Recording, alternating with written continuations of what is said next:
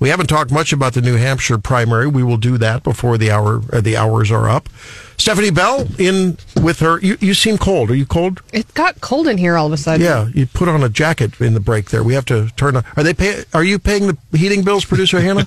Oh, shoot. John, would you please make sure they're paying the heating bills at Zimmer? Did you do duly noted. Thank you. Brian Houseworth over there. How you doing, buddy? I'm doing fine. I agree with Stephanie. It is a little chillier. Well, you're wearing morning. a short sleeve shirt for crying out loud. I've got my Mr. Rogers sweater in the newsroom that I do have.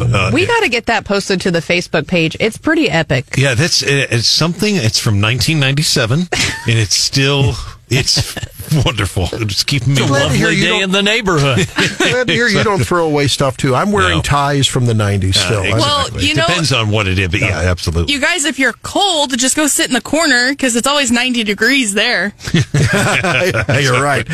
Joining us now, State Representative Cheri Toalson Reisch, and she has. We want to talk about the Boone County property tax freeze issue, which I know is hot on your plate, Cheri, but also get your thoughts on what's going on in the Missouri Senate and maybe a look ahead to the governor's speech today on the state of the state. Welcome to the program. Glad to be on, Randy. Thank you for inviting me. I can't be in the studio because I have to be at a committee meeting today in the Capitol this morning.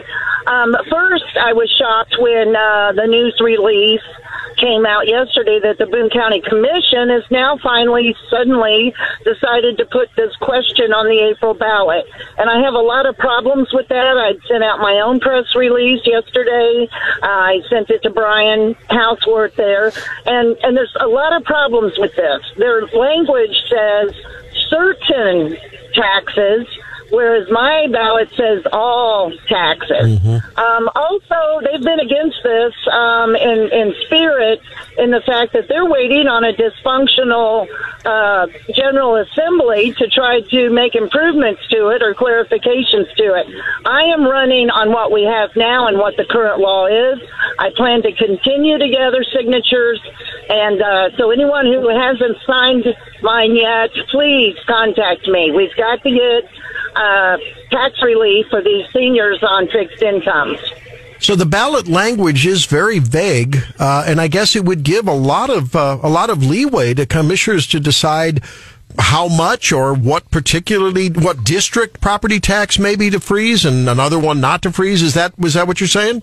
Yeah, so to me, the commission is doing it backwards. Number one, it's the Nancy Pelosi, let's pass this bill, and then we'll figure out what we're going to do with it. Then they're going to have public comments and public hearings. Why didn't they have public comments and public hearings before they decided to put it on the ballot? Why did they put it on an April ballot when there's a low voter turnout and it may get defeated? But I just don't. When I sent an email to the county commission way back in August that what I was going to do and why, because they were too wishy-washy and couldn't make a decision. They could have done this last year, but the most important key here, Randy and listeners, is they do not have to put it before the voters, have an election expense. They can vote on their own. They were elected to do their job, and they're not voting to do it automatically. And I just am suspicious. I don't like it. And they don't like my bill because it says all taxing entities. Well, and I want to follow up on that. And you're correct. You did send me a release. I want to point out two things about what you said. This is a very fascinating issue. Number one, Representative, to try to write a summary of what you're talking about, I guarantee it's going right over a lot of people's heads because it's very complicated. It is and it isn't, but because there's two things. To try to sum that up in a 15-second story is darn near impossible. It's very difficult to do. But I think the most important thing that we need to emphasize, yes, they want to put it on the April ballot, but that does not preclude you from working to get it on the August or November ballot. That will make it even more confusing. And so we could have two elections this year on this. Correct, and that's why I'm moving forward. In fact, my phone and emails have been blowing up thinking, oh, congrats, Cheri, you got the commission to put it on the ballot. And I'm like, no, They did this, no public notice, no public hearing. They didn't even tell me they were doing it, and I've been in full contact with them and open and transparent, and they have not been transparent. And I don't believe they're going to do what people think they're going to do, and what they think will happen is not going to happen. Has Kip Kendrick made a public statement in response to this? We need to get him on and see if he'll do that and find out what's up. All I saw was their press release. Okay. Yeah, and I know we could get Randy. We should get him on. It'd be good. We'll do that. We'll try to get him on. Okay. And they'll just be wishy-washy and vague. They're not going to give you a direct answer. So if people I never ride the fence, and I'll tell you like it is. Yeah, well, that's never been a problem of yours, being wishy-washy and vague. John Marsh has a question for you, Cheri. Well, Cheri, I know there was debate at the Capitol when this whole issue went through, and it eventually ended up as that Senate bill. That it wasn't just seniors they talked about; it was everybody trying to freeze property taxes on folks, and that didn't get a lot of traction, did it? No, and in fact, there's a lot of misinformation out there. People think you have to be on Social Security, and that is false. You have to be Social Security age being the key word, eligible, which is 62. You know, a lot of people are not on Social Security at 62 or above. So they're worried, oh, well, this won't affect teachers' retirement or other pension retirements. Yes, it will. Yes, it will. Okay. They want to read into it what they want to read. So if people, if folks would like to sign your initiative petition process, how do they contact you? They can call my cell phone, 573-881-3885. My email is creisch@aol.com. I think I'm pretty easily found around Boone County, so yeah. I don't care if they want to come knock on my door at my house. Clearly, Cheri, the fissure has absolutely turned it into a chasm between factions in the GOP and the Missouri Senate. Your thoughts on what happened yesterday with, stripping of committee chairmanships? Reminds me of the old series Brandit, where they ripped the star off of his sleeve, and then taking away parking spaces. I mean, is this going to be helpful or net hurtful to the cause? Hurtful. It is not helpful at all. I listened to the entire press release Senator Rowden gave, and then I heard the response from the three men that were kicked off committees. And what disturbed me was Denny Hoskins said they've never even talked to them. They've never sat down. We need Senate leadership to get in a room, lock the door, and sit down with these people and work these things out. We are a supermajority, and we can't get Republican things done. I am so mad. We couldn't get IP reform done last year. We did in the House. We couldn't get education reform done in the Senate. We did in the House. It is so frustrating. We get our job done in the House to go die in the Senate. And we had a Boone County Republican Central Committee last night, and it was proposed a person is going to write a letter to Senator Rowden as a vote of no confidence from his own constituents of Boone County in his leadership abilities.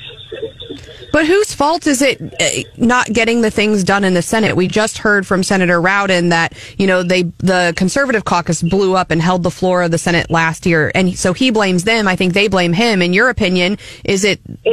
It's both. They need to work it out. But again, look at people's ratings. If you're a Republican conservative, they even have a sign that pledge that you will follow the Republican platform. And we have too many people in the House and the Senate that are not Republicans, do not talk like Republicans, and do not vote like Republicans. Look at people's voting records. Facts are facts. In fact, I texted Senator Rowden early yesterday morning. I had no idea this was going on. I had no idea what was going to happen yesterday. And I told him in my text, if we can't get IP reform done now, emphasis on now, we will have abortion in the Constitution, and it falls on his shoulders in his leadership position. He's the president. Let's get the job done. Now... Okay, so, and I noticed you were talking about scorecards. I noticed AFP, Americans for Prosperity, put out some grades yesterday, and it didn't seem like all of the conservative caucus members were on that. So what scorecard do you want us to look at? So there's the American Conservative Union. I tied for the second most conservative female in the House. in the entire building. I've been in the top 1 or 2 for the last many years. But you can just, there's another scorecard that's on my Facebook page. I can't think of the name of it. And again, you can see who your senator and representatives on conservative values, on conservative votes, where they landed. Now, it's in black and white. When they announced this new Freedom Caucus this year, it was going to be members of the House and the Senate, and that were going to join this caucus. So is there any sort of formation of a Freedom Caucus in the House, and is that something you're interested in joining, or how do you see that playing out? I have heard secondhand there might be a few House members also aligned with the Freedom Caucus. I am not been asked to be. I'm not a part of it. I can be my own person and let my voice and my vote speak for myself. What are your thoughts about the governor's speech today? I imagine they did some text rewrites overnight after what the goings on of yesterday. Can he be a bridge builder, a fence mender, or is it just going to be, let's just talk about my priorities and let the kids play in the sandbox?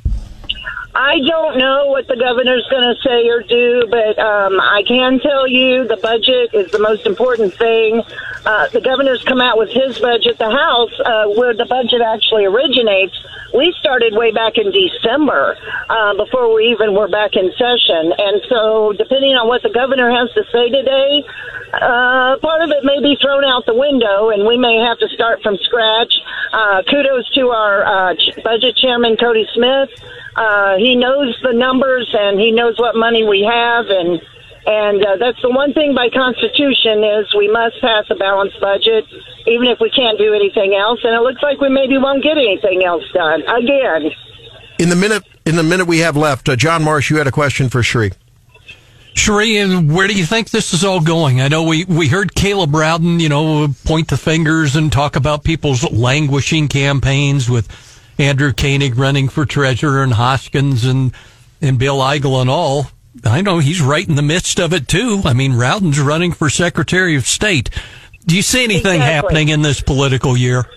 Here's my wish for today. They can get the Senate confirmations done on all of those people that volunteer their time or work for state departments. Let's get them confirmed. Let's do their job and then move forward and extend an olive branch and sit down and talk to each other face to face, man to man, or woman to woman. Let's get her done now. Okay. Well, I like the get her done attitude. Let's see if that can permeate through over to the Senate side, and then the governor sign what's passed and get some unanimity here. Cheri, as always, appreciate your authenticity and your go-getter style. Thanks very, very much. Appreciate it. All right. Cheri Toalson Reisch. Wow. John? Sir? There's a lot of out-of-the-box stuff happening, but it's real life. I'm sure you've got some real life coming up. A history lesson. Fighting in the halls of government, nothing new under the sun. Okay. Sounds like a biblical treatise to me. We'll see what's up John's sleeve in just a minute.